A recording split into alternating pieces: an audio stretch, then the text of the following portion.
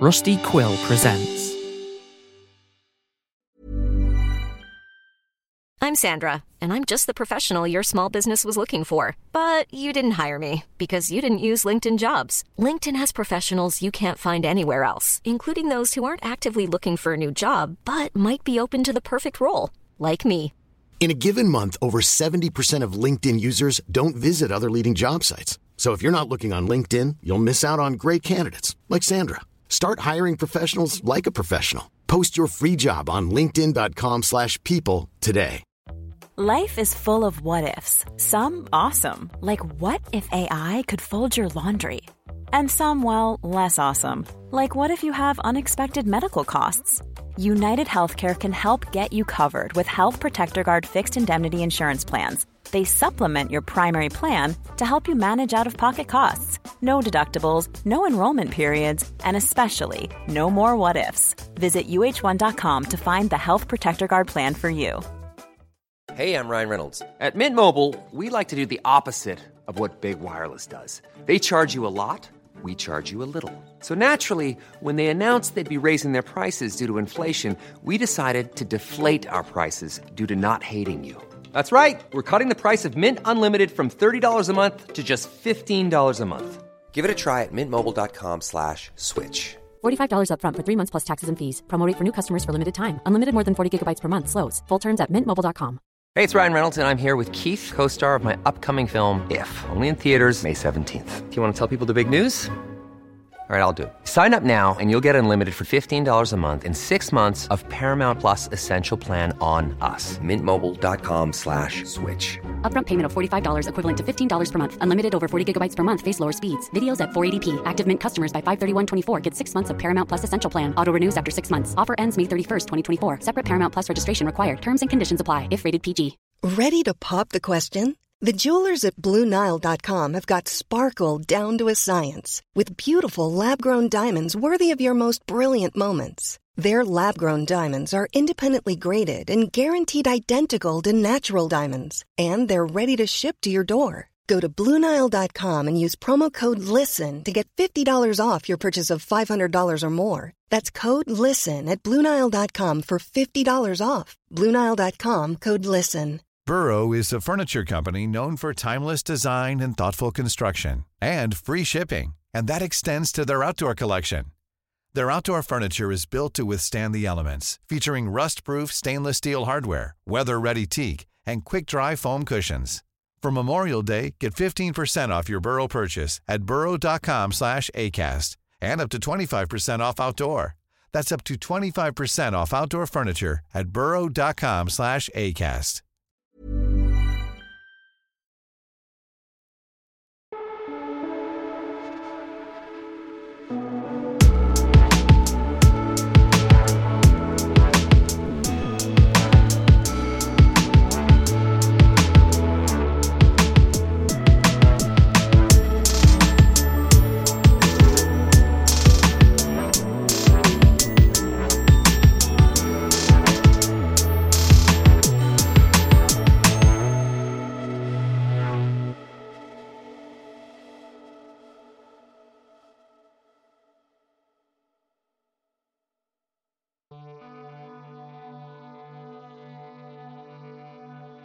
Styrofoam is a petroleum-based product that is manufactured by adding a hydrofluorocarbon to a polystyrene. It takes over 500 years for styrofoam to fully decompose. It was invented in 1944. The first full natural composition of styrofoam will be complete in about 420 years. There have been studies that suggest that certain types of worms can eat and process styrofoam, but these results are preliminary, and there have not been any large-scale projects aimed at using them to reduce the amount of styrofoam in the world today. Any time that styrofoam is created, there is more styrofoam in the world than there was before. On a human timescale, all styrofoam can do is accrue. On a geologic timescale, it may as well have never existed. The styrofoam container that Raphael Muslani had brought me, full of breakfast foods from a nearby diner, was now empty. It would spend the next 500 years never containing anything ever again. It had been a long time since the styrofoam had been filled by the breakfast at the diner, but I wasn't sure how long. The styrofoam container had been the last thing that had happened to me. It might as well have been a Planck second ago. The styrofoam was the last thing before this thing being Eliza Schultz walking alongside Lucy, the largest cat in the world, on the longest leash in the world, to our new destination. Raphael Muslani had written a story that featured styrofoam before. This wasn't surprising. There are about 100,000 words in the average book. Styrofoam was sure to be the subject of conversation eventually. There is a website called the Library of Babel that uses code to contain every possible combination of letters. When set to generate random English words indefinitely, the phrase, Raphael Muslani wrote a story containing the word styrofoam called Streetlamp Folly, occurs on a page that it calls title LFD, space DUFO space F period, page 96. The relevant passage reads, Initialized, cliffhangs, ectoderms, microanatomy, supernaturalist Raphael Muslani wrote a book containing the word styrofoam called Streetlamp Folly. Distrixes, seaweed, chamfrain, oversized, unprovisioned, noisiness, hypnology. The word that it generated immediately before Raphael Muslani is supernaturalist, which feels meaningful because of his penchant for writing stories about aliens and the absurd, but any poignancy is mere happenstance. Muslani has probably used all of those words in a story at some point, but Streetlamp Folly is the name of the novel in which he uses the word styrofoam.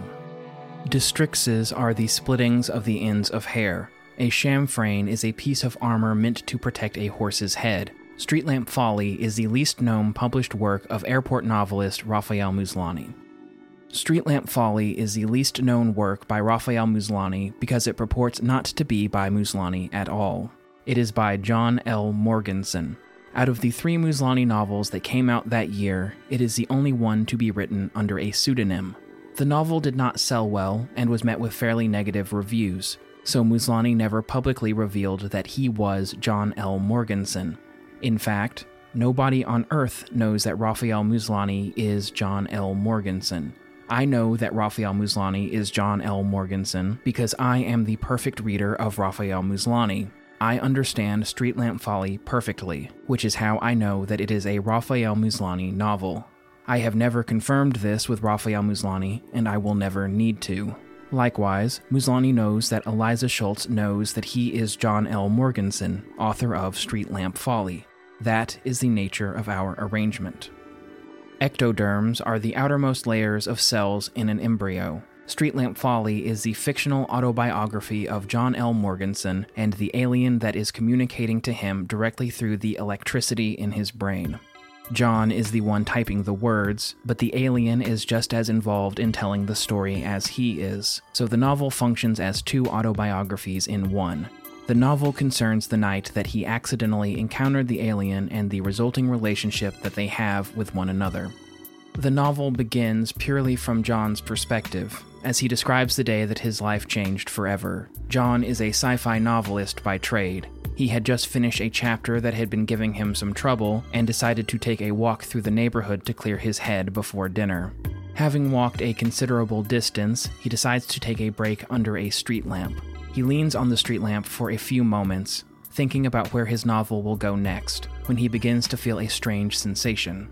In order to explain what is happening to him, John offers a description of the creatures. They call themselves phenomgropons, and are a miniature but highly advanced civilization that became stranded on Earth when the meteor that they lived on broke up upon entering Earth's atmosphere. The phenomgropons resided in small, smooth, curved residences on the meteor, similar in appearance to the streetlight that John was standing under. The phenomgropons took shelter inside of the street lamps while trying to find a longer-term solution to becoming stranded on Earth. The phenomgropons are more advanced than humans in some important ways. They have finely attuned electroreception and electrogenesis, meaning they can detect electric fields and generate electric current. This means that they can control the flow of electricity around them using only their pre-existing biology. They use pure electricity as a biological energy source, which allows them to subsist entirely off the energy produced by the street lamp. Their precise control over these fields also allows them to communicate directly with a human brain when in close proximity, since neurons firing are utilizing a sort of electricity. The phenomgrapons are highly intelligent, so understanding which neurons need to be fired in which ways in order to communicate a message to a human is rudimentary to them. They can do so effortlessly. Though John is the one who gives us a description of these creatures, it is unclear what it means for him to be the one to do so. Everything that John has learned about the phenomgrapons was through direct electric stimulation of the brain by a phenomgrapon. What is the difference between John relaying the information himself and the phenomgrapon that told him this information relaying it through John? The Chinese room is a thought experiment in which an individual is placed in a room with a bookshelf full of reference material. Notes are slipped under the door in Chinese, and the individual is tasked with responding to the notes in Chinese. The individual in the room does not speak Chinese. Instead, the reference material provides perfect answers to the questions provided, so perfectly that any native speaker would be sure that they were conversing with a fellow native speaker. It is unclear to what extent John is telling the story and to what extent he is the individual in the Chinese room. A phenomgrapon named Michi descends the street lamp and buries themselves deep into John's hair. They immediately attempt to communicate with John through his synapses. These intrusive thoughts cause John to believe that he is having a break with reality. Understanding this, Michi sends brain signals to calm John down. John is able to understand that this calm is artificially generated, and that something he doesn't understand is influencing him. He tries to be scared, but is unable to. Michi will not let him feel scared. He attempts to feel scared that he isn't able to feel scared, but this fails as well. All neurons that could fire in order to induce fear in him are being negated by Michi. This negation continues until Michi is able to explain the situation, and John is able to maintain the calm on his own.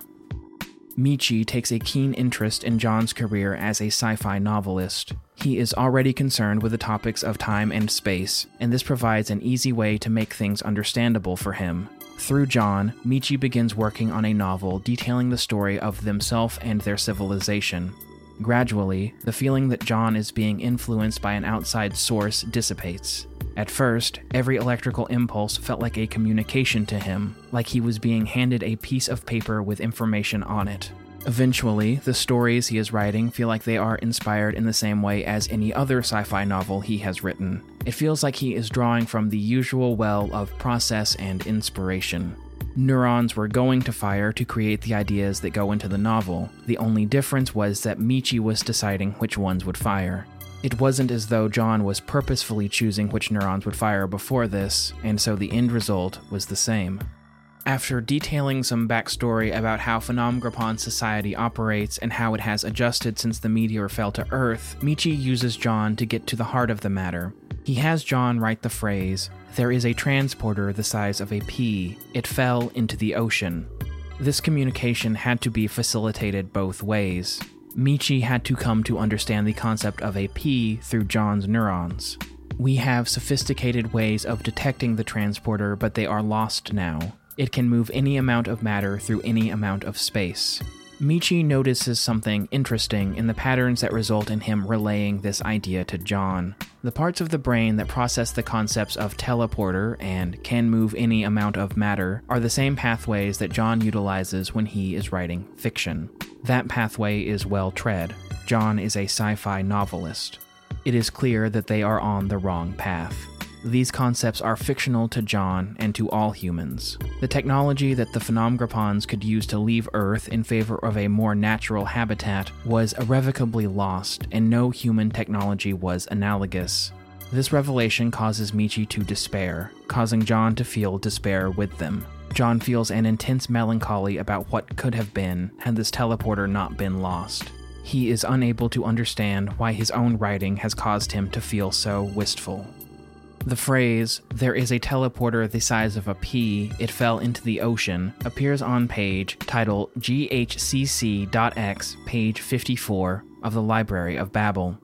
Quote, "In Pearl Bowers Schwitz, gratulations, there is a transporter the size of a pea. It fell into the ocean. Monoculars, diplopia, Tiglic rulers rebiting depolymerized." Depolymerized being the past tense of what happens during the degradation of styrofoam. In 500 years, the currently existing styrofoam on Earth will have depolymerized. Michi gives up on the idea of transporting the phenomgrapons to a new home using human technology. He uses his control over John's neurons to convince him to work on a way to discover the transporter in the ocean. The ocean is vast, yes, but the transporter is putting out some strong signals that the phenomgrapons know how to read. They aren't signals that human devices are tuned to pick up on, but Michi thinks it would be possible to build such a device. They start assembling the supplies necessary in order to detect the transporter in the ocean. This is where the word styrofoam is mentioned. It'll probably end up in the Pacific garbage patch eventually, John says. It's an island made entirely of trash. It's where all of the metal and plastic and styrofoam ends up when it gets dumped in the water. This sentence appears on title NFCGMKSV XLNDRISL, page 261 of the Library of Babel. Preterhuman surveillant, myelinitic earthlight emanations, Lebecios, Whitlow, Seconal. It's an island made entirely of trash. It's where all of the metal and plastic and styrofoam ends up when it gets dumped in the water. Abdicant slaws, ladylikenesses, confessors, degust, sparky usurp pretermission. Preterhuman meaning something that is beyond what is human. Pretermission meaning to leave out or to pass over something. After some months of engineering, John and Michi finally create a device that Michi says is capable of leading them to the transporter. The only thing that is left to do is to travel to the middle of the Pacific Ocean and hunt it down. However, John quickly discovers that getting out to the middle of the vast ocean and moving around on one's own accord is not something that is easily accomplished. This pretermission sets them back an untold amount of time. John informs Michi that he doesn't know how he is going to get this part of the mission done. After many more months of attempting to make arrangements, everything seems hopeless. They have the device, but no way to get out into the ocean. John can feel Michi give up. Maybe the project had been hopeless this entire time. Maybe they were stuck on Earth forever, and the best thing to do would be to head back to the street lamp. Eventually, John stops hearing the phenompragon at all. He brushes his hand over his head, feeling around for Michi, and finds nothing. Had Michi gone back to the street lamp? Had they blended into John's head somehow? Were they always a product of John's imagination? And what is the difference? The book ends, offering no solution. I understood why the book didn't sell well. People who buy sci-fi novels in airports don't want an ambiguous ending. They want to know the truth. More specifically, they want to know that Michi was in fact real, because otherwise this story occurs entirely in John L. Morganson's head. The story occurs inside of John L. Morganson's head regardless. In the story, he is the author, and the neurons firing inside of his head are generating the words on the page. In real life, John L. Morganson is Raphael Muslani, who is doing the same thing but with real neurons and real paper. The concept that some fictions are realer than others is a result of our suspicion of disbelief, and it is arbitrary. But readers of airport novels make arbitrary choices. Night had fallen again as Lucy and I approached the outskirts of a small city. The lights were warm and inviting against the cool night sky. Lucy pulled on the leash in front of me, directing me enthusiastically toward the lights. The sidewalks were well lit with street lamps. I couldn't see people out on the streets, but the lights gave the impression that the city was inhabited. Lucy and I walked towards the city. The phrase in the Library of Babel. Lucy and I walked toward the city, unenviable, re-illumined, non-documentary billet. Title VRILGRWYASQ.OL, page 36. Re-illumined, non-documentary billet. The Diary of Eliza Schultz. The street lamps grew brighter. Lucy and I walked towards the city.